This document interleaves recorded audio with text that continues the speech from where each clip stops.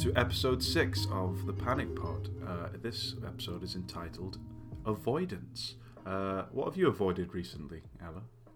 Oh, geez. Avoidance is my middle name. You have no idea how stoked I am for this episode when you said the title. Yeah, what have I been avoiding recently? Ooh, I don't know. I was supposed to send an email out to about 12 different venues today about a gig and haven't done that yet. So, yeah, Josh, you've got a great person to talk to about avoidance today. This is fabulous. Oh, great. Oh, that's good. And it's interesting because we'll explore what avoidance is and how it relates to anxiety.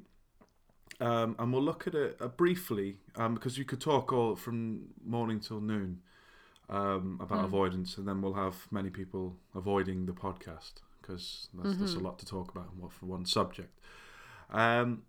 But we'll look at it in the context of panic. So last episode was about panic attacks. So we'll look at that. We'll look at it in the context of social anxiety.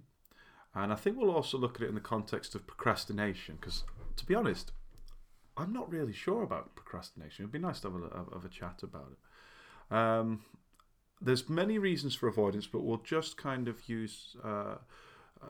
treat this as a rudimentary guide today. And I'll share what I know, and you can share what you know. And then we will synthesize our knowledge to conduct absolutely nothing of any use.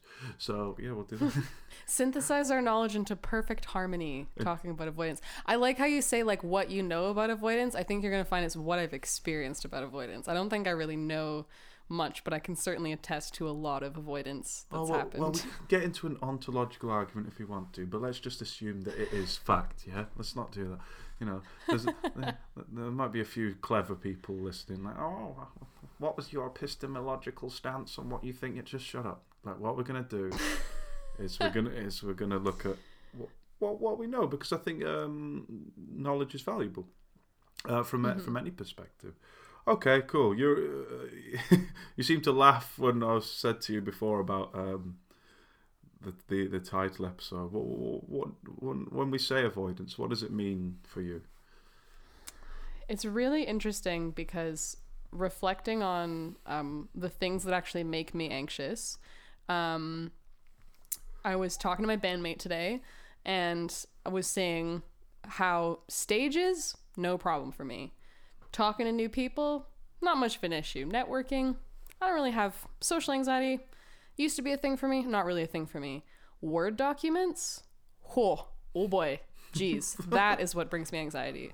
And I think that there's so much about, it was a real challenge for me doing a ton of essays in university, going, it doesn't exist until you've put it down on paper. And avoidance for me was combined with overthinking a bit, I think, as well. It was sort of if I'm thinking about it, I'm kind of doing the work. And then you realize, no, that's just going around in circles in your own head, not approaching the thing that you're approaching. And I'm really interested in talking about this today because we also just last episode or 2 episodes talked about exposure therapy as well. And that's, since we recorded that, man, I've really thought about that even more as well when it's come to if I'm scared to open that Word document, the best way to go around it is just to do it as much as possible or work my way up to it. So maybe if it's sitting looking at the whole document that's giving me anxiety, then maybe the step back is get a blank piece of paper and sketch out some ideas on a mind map, right? That would be my equivalent of the ladder and the one step back of exposure that we talked about. So yeah, avoidance for me is it's pretty real because it's so different. If you're avoiding getting on stage before a gig, that's quite obvious, right? You might avoid planning a gig because you're anxious about it. But I think it's a whole other thing that I don't talk about with people because I either think, oh, this is something that kind of everybody experiences, or it's super irrational to be scared of a Word document. But that is, for me, way more often where I'm actually experiencing anxiety because no one's actually there to push you out on stage or to do the thing. It's kind of under your own control a bit more. I don't know if anybody can relate to that, but that's me. Yeah, but it's really interesting, and I apologize for laughing, really, because there was something. That's fine. But actually, what you're saying there is, I have a fear response when I look at the Word document. So I like the process of thinking about these things, but when it comes to actually doing it, I look at maybe the Microsoft Word symbol and I have a fear response, which ties in perfectly, because why do most people avoid? Do they avoid because there's actually danger, or do they avoid because they're afraid of how they'll feel? So it depends how you conceptualize it. Some people might go, oh, I don't want to open up Microsoft Word and write something because I can't be that bothered. Or some people actually, no, I feel fear putting these ideas down. And that is the very same process for anyone, really. As someone who's had panic disorder in the past, questioning why you avoid things and questioning the facts, which we can look at. Really, now, do you still kind of struggle with putting stuff down now? I know you're always very busy and very productive, but well, yeah, like I'm able to acknowledge that is, it's, I mean, and like we say, it's just good to acknowledge what is the cause of this anxiety, or when there's anxiety, as opposed to just denying that it's happening whatsoever. And so comparing it to other parts of my life where, I am in a lot of what some people might say, like adrenaline inducing situations, like, that what I say about networking being this whole other level of socializing. It's not just about like, oh, I'm meeting some people at a party and there's not really any risks involved, but it's like, oh, I've got to network because I've got to meet these people, or going up on stage. Like, those things don't really create that much anxiety for me, but it's something about how, for me, when you say, what will be the type of fear that someone's experiencing? Like, I just can't be bothered to open this Word document, or I'm scared of how I'll feel. I think that there's a lot tied in there with writers, maybe, or for me, it's been more like applications and filling out like project documents that other people are gonna see, I think, is a big part of it.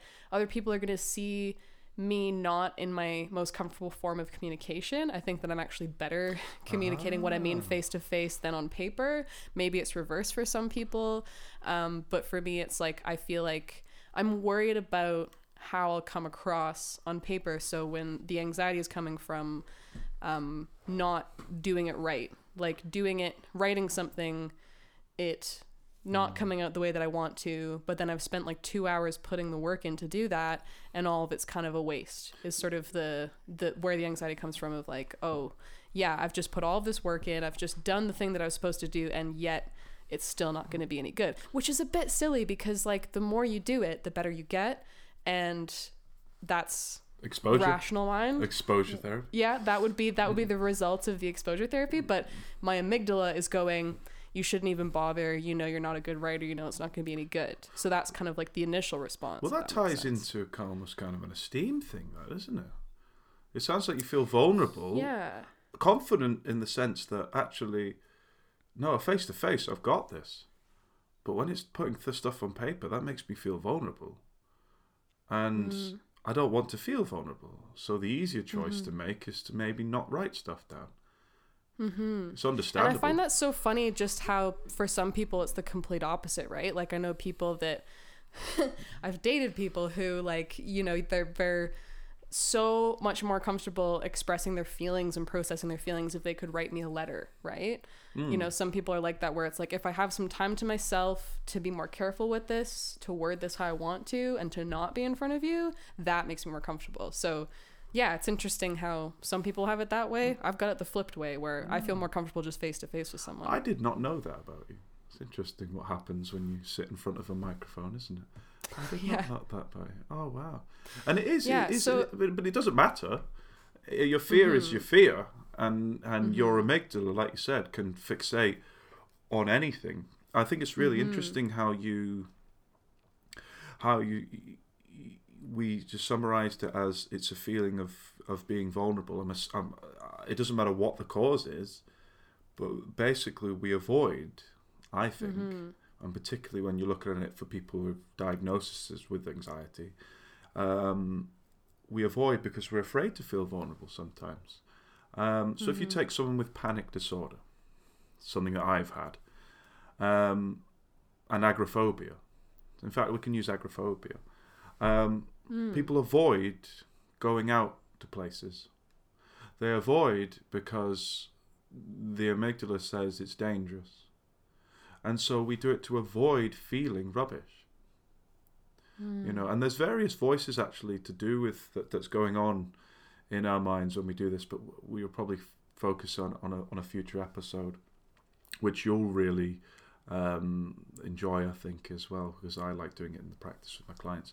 But at the moment, it's nice to just have a kind of rudimentary understanding of avoidance before you jump into all that. Otherwise, it just becomes all convoluted and strange.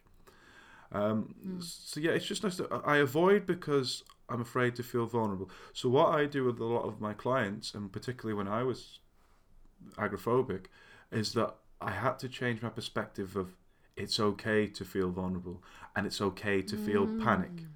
So when I first left the house and I was feeling panicky, even thinking about it made me feel uncomfortable.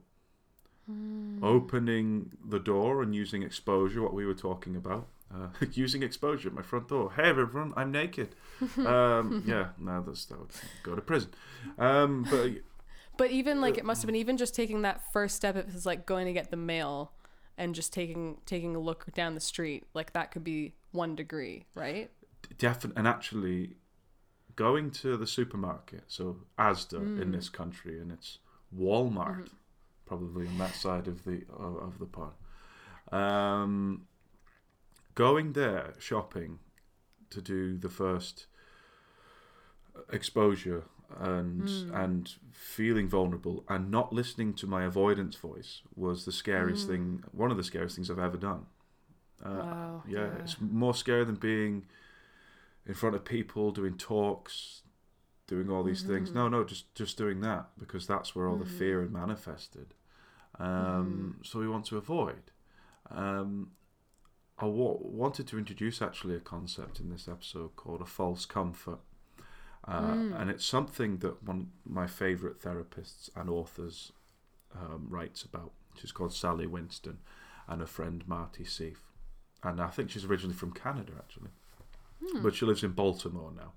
I'm going to see if I can get her to jump on the podcast at once, but she's a bit We'll cross our fingers. Yeah, we'll cross our fingers. If not, we'll just get you to impersonate her. Who's going to know? You know, like, here we have Sally Winston. Good. Yeah. And then she's endorsing. I'll work on my Baltimore accent. Yeah, exactly. And she introduces this concept of false comfort. So imagine you've got two voices. You've got a worried voice, and that begins every sentence with what if. What if I freak out when I'm in the supermarket? If you're socially anxious, what if these people are judging me? And we covered this in episode 1, but think of all the what ifs in your life. Now, what do you do to make yourself feel comfortable? Now, sometimes you do what's easy and not what's right. And so what happens is there's another voice that comes in, and it's called false comfort. So if I'm sat in my house and I'm agoraphobic and I'm scared to go outside, I've got a what if. What if when I go outside to the shop, I have a panic, I freak out, and I embarrass myself? Now, my wise mind, my usual rational mind, will be saying, well, it's okay, it's exposure, the amygdala's doing this, push through, rewire your brain, overcome it, blah, blah, blah, what we've been talking about. But the voice that makes us stop is the false comfort. So it says, well, stay inside then. It's a false comfort. Right. Yeah. When I used to go to the cinema, I used to sit near the door because I knew I wanted to go to the cinema, but false comfort would say, sit near the door just in case you freak out, then you can run out. Yeah. When I used to sit in a classroom, I used to have an open window. For some reason, that gave me false comfort that I would do all right. False comforts, there's hundreds of them. False comfort is, I know lots of anxious people that take a bag of goodies with them everywhere. You know, as long as I have this bag of goodies with water and little trinkets and things, rescue remedy and stuff, then I won't be anxious. And all of this is blocking good exposure therapy, because if you go to the shops with a bag of trinkets and whatnot, what gets all the praise? The safety bag. You know, I work with people who are codependent. People believe they can't go to places on their own, so their false comfort is other people. That's when you meet people and they follow other people around because they don't believe that they can function autonomously because they feel vulnerable. That becomes a false comfort. Does that make sense? Absolutely. Wow, this is so cool. Yeah. It's putting a name to something that I've experienced a lot. False comfort is food. False comfort is YouTube videos. False comfort is my phone. False comfort is so many things that or you're right, that stuff that gets the credit. I really like the way that you said that stuff that gets the credit to say, some people could even, when they're anxious and they drink, they smoke, that's kind of that thing of like, oh yeah, I did okay that time because I had that. I mean, that's kind of a whole other category and it's taking it down a whole other direction. But when you're giving credit to something that like helped you relax or helped you in that situation, you're not saying, I was the one that did that. That was me. Exactly. I overcame that anxiety. I did that thing. Yeah, that's brilliant. And I see it all the time. The biggest false comfort I find that people have is other people. So theoretically, you could challenge yourself to go somewhere that makes you nervous. You go, you are nervous, you come home. Person A will say, oh, wow, I challenged the amygdala, I challenged it all, and look, I can function. I can challenge my anxious response. Person B would say, well, thank God that person was there, otherwise they'd have freaked out. And I love that. Give credit to. They'd have given credit to the false comfort. And this is why people avoid. Why do you think people avoid them? What do you think the main issue is? Well, yeah, I think you're right that vulnerability has a lot to do with it. And vulnerability is tiring. That's kind of the only word that I can really use to describe it, because for pushing past that situation, you've decided, despite how anxious I'm feeling and the fact that I don't want to go out and see people right now, I'm going to tell myself to go to that party for just like an hour, just so that I get out of the house, just because, I'll do it. And when you push yourself through exposure, I think that, well, I'll ask you, do you think that it's fair to say that after that period, it's useful to have some time afterwards to process and reflect on the situation, and maybe that's the moment where you're taking pride in what you've done, like that you've taken pride in, okay, I did that exposure, but it kind of takes some time to process as well after the fact. Definitely, yeah, and that's a compassionate mind, isn't it? To take a moment to be compassionate, to analyze things compassionately, like, okay, maybe I didn't do that like my friends did it, but for me that was pretty good, and from where I was a month ago, that's really good. Because and that depends, and again, that's a whole other subject that we can talk about, but it's that kind of what's your perspective of it. So I get clients that will do really well, be really brave, and they'll go to a party for an hour with social anxiety, and then they'll come home and go, what if I said to this person, did I offend that someone? What if people think I'm boring? I did that, blah blah blah. What if I did this? All my friends can stay there for hours and I can't. I can only stay there for an hour. That's not compassionate reflection. That's just having a go at yourself. So that's a useless, useless part of your time. But I think you're absolutely right. It's very important to go, actually, my aim here was to challenge the amygdala. I did it and I came home. Was it me or was it the false comforts? So if you're at that party and you're looking at that clock, I can go home in an hour. I can go home in an hour. What gets the praise for turning off that anxious response? Was it the fact that you stood there and took it on and took on the amygdala and the fight or flight? Or was it the fact that you white-knuckled your way through it until the hour, and you were counting down, counting down. And so Mm-hmm. the praise goes to the fact that you left, not To because me, you were there. Yeah. Because to me, like the white knuckling is, you're distracting yourself from feeling vulnerable, from changing, from acknowledging that you're changing by just focusing so hard on kind of getting through it. And yeah, as you're saying, I think that was the other thing that popped into my mind, of just like that avoidance to me is a lot about changing. It's a lot about, I don't know, I'm going to do something that may or may not change me as a person. It may or may not change my perspective, may or may not change my habits. It might crack something open that I don't know if I'm ready to crack open yet, to process. You know, this could lead to asking myself a whole bunch of other questions about myself, my personality. And so that's why I asked the question about, you know, processing time. Is it important to have that time to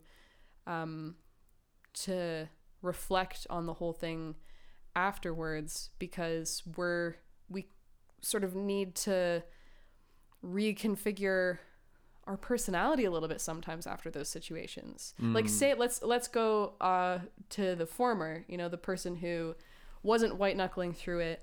You actually, you know, you go there for an hour, you come home, and you're actually able to process compassionately, or you're doing your best to process compassionately that, yeah, okay, that wasn't so hard. That's all that needed to happen. Oh, I actually told a couple jokes. I was able to... Yes. Yeah, I was able to I met a couple new people.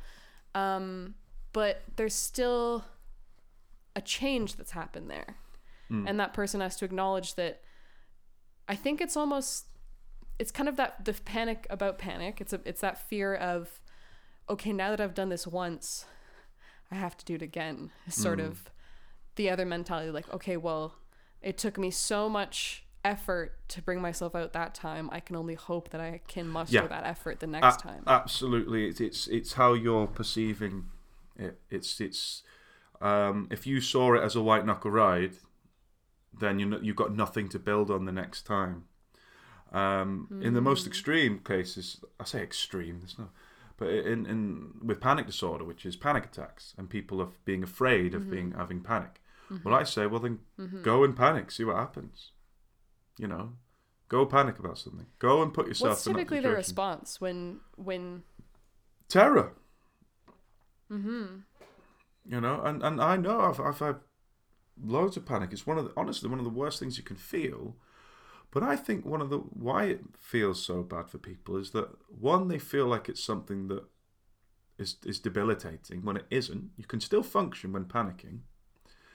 And also people get kind of caught in the chatter, it says.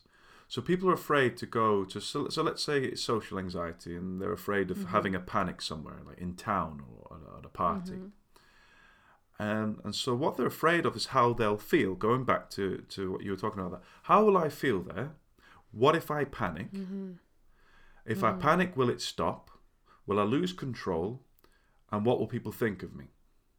In reality, when people do it, they go there, they feel a bit scared. I give them a few false comforts, particularly with panic disorder. Like, you're allowed a couple, go on, you're allowed a few. And we'll take it as graded exposure, so just do a little bit at a time.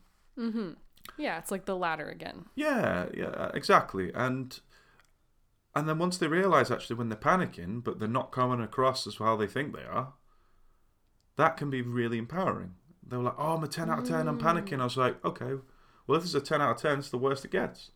And they're like, yeah, my brain's telling me I'm about to drop dead or faint or throw up in front of everyone. I wanted the urge to run away and get out, the fight or flight. And I said, well, what happened when you stayed there? And they went, it passed. It passes slowly. And I found when people stop avoiding, they're so shocked at what happens, at their own ability to cope. They're so shocked when the amygdala stops telling the fight or flight response to kick off. They're so shocked that suddenly a place where they felt so scared, they now feel completely calm. And that is the joy of kind of linking it to exposure therapy. But I can relate to why people would want to avoid. Because why would you want to willingly go out and make yourself feel vulnerable?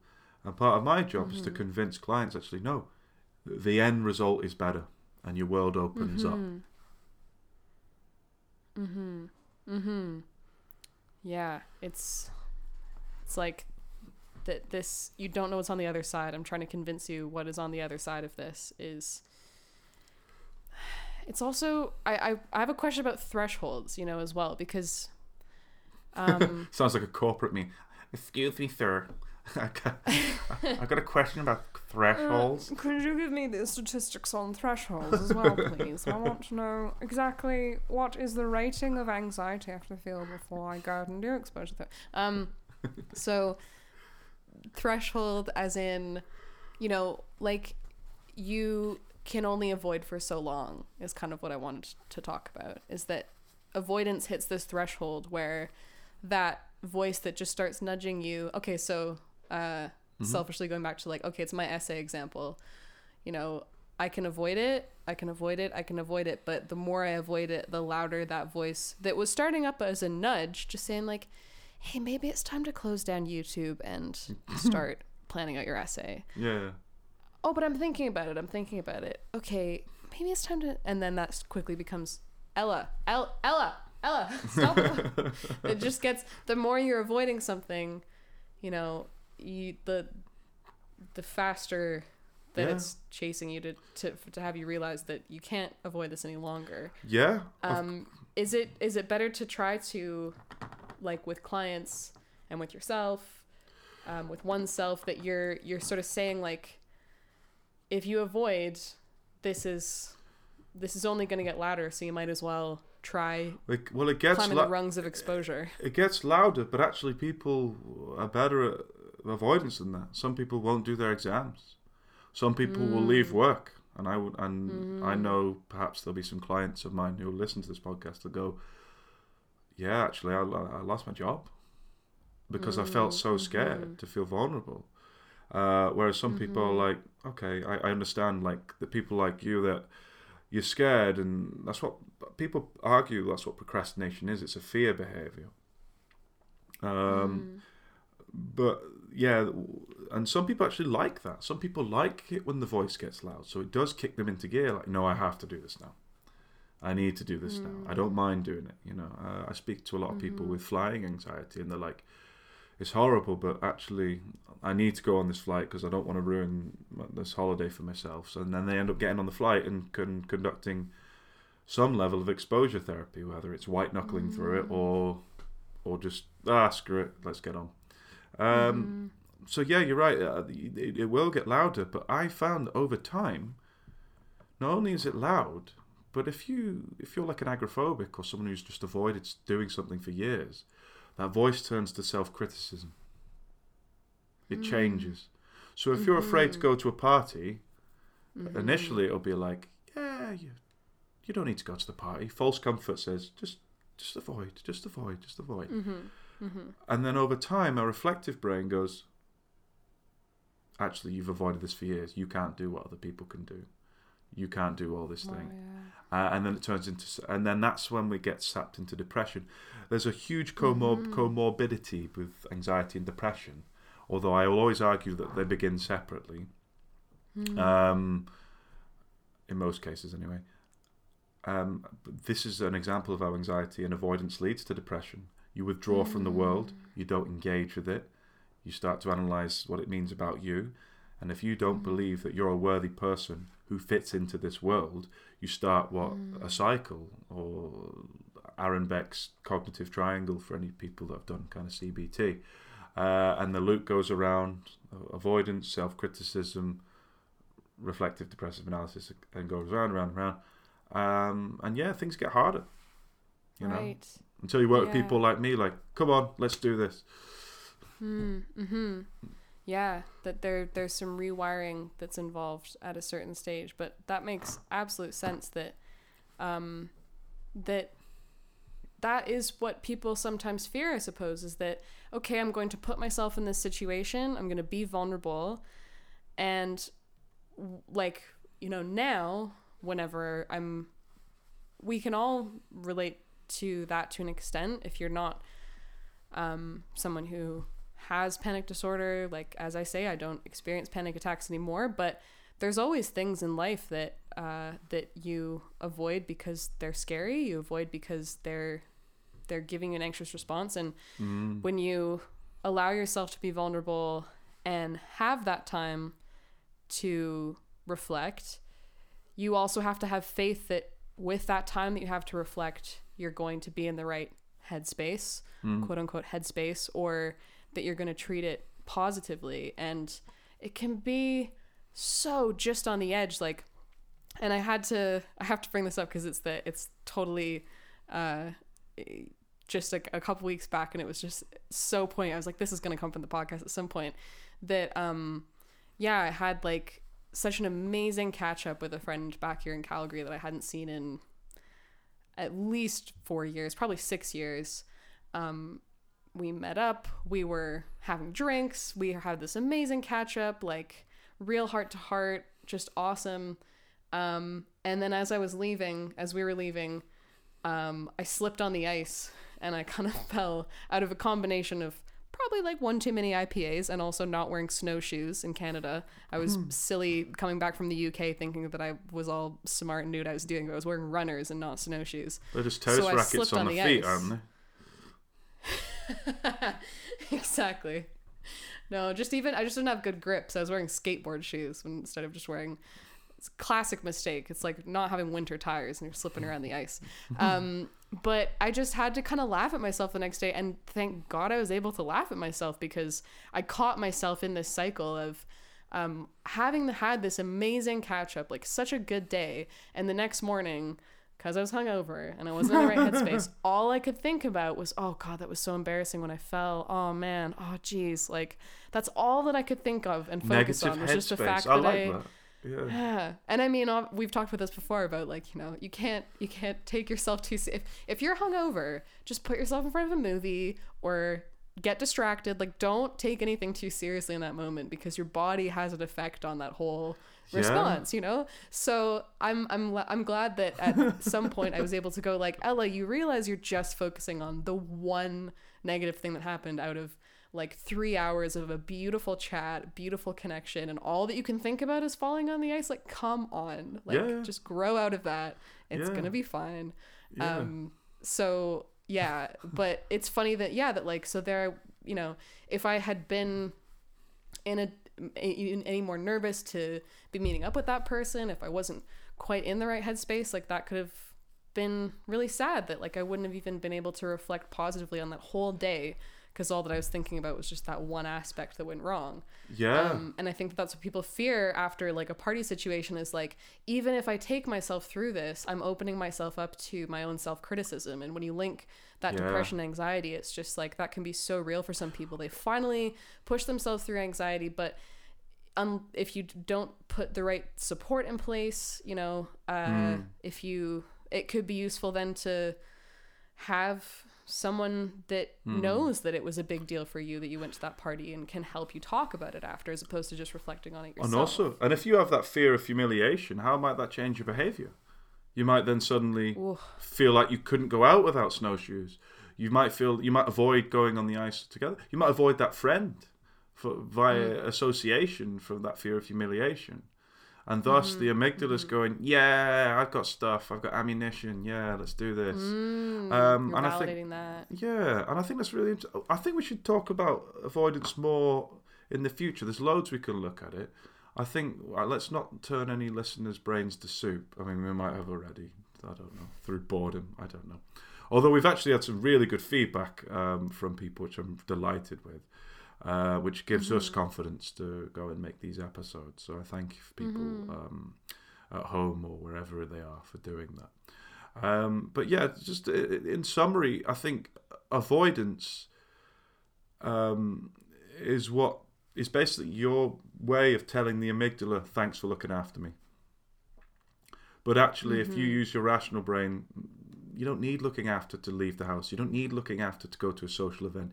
You don't need looking after to do things that you can do. Go to work, public speaking, doing all these things. And every time you avoid, you thank the amygdala for that. Remember the concept of false comfort. Mm-hmm. It's comforting initially, but it's not in the long run, is it? Mm-hmm. You know, I don't really want to go to that event.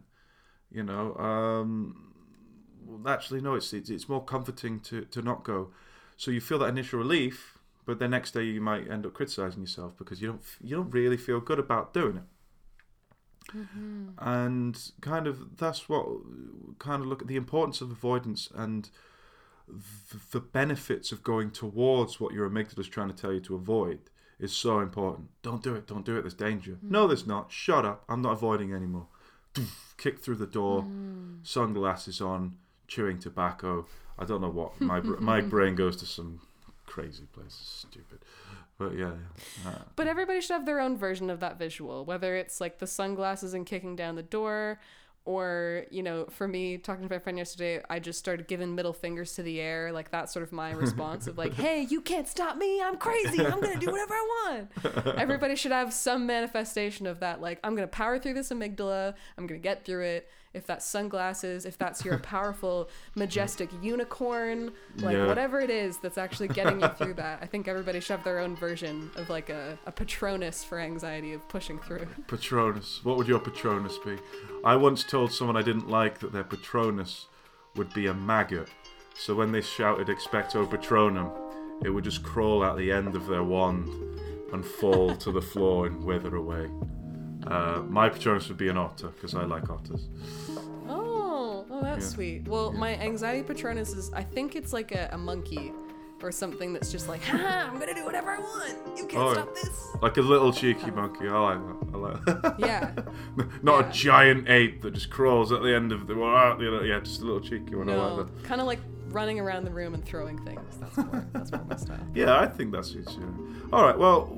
I can't wait to catch up with you next time, Ella. Thank you for sharing the microphone with me and sharing thank you for sharing your personal stuff as well. It's interesting what happens, that dynamic when you just focus on one thing, and I've found out stuff about you that I did not know before.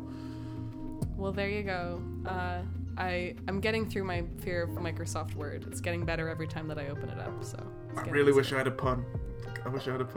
Well, maybe you could. You're like my little paperclip, Josh. Well, maybe you can control. You're like helping me through it. The fear, alt it, and delete the association. Shut up. Right, I'm leaving that there. Right. Thank you, everyone. I'll see you next time. Thank you.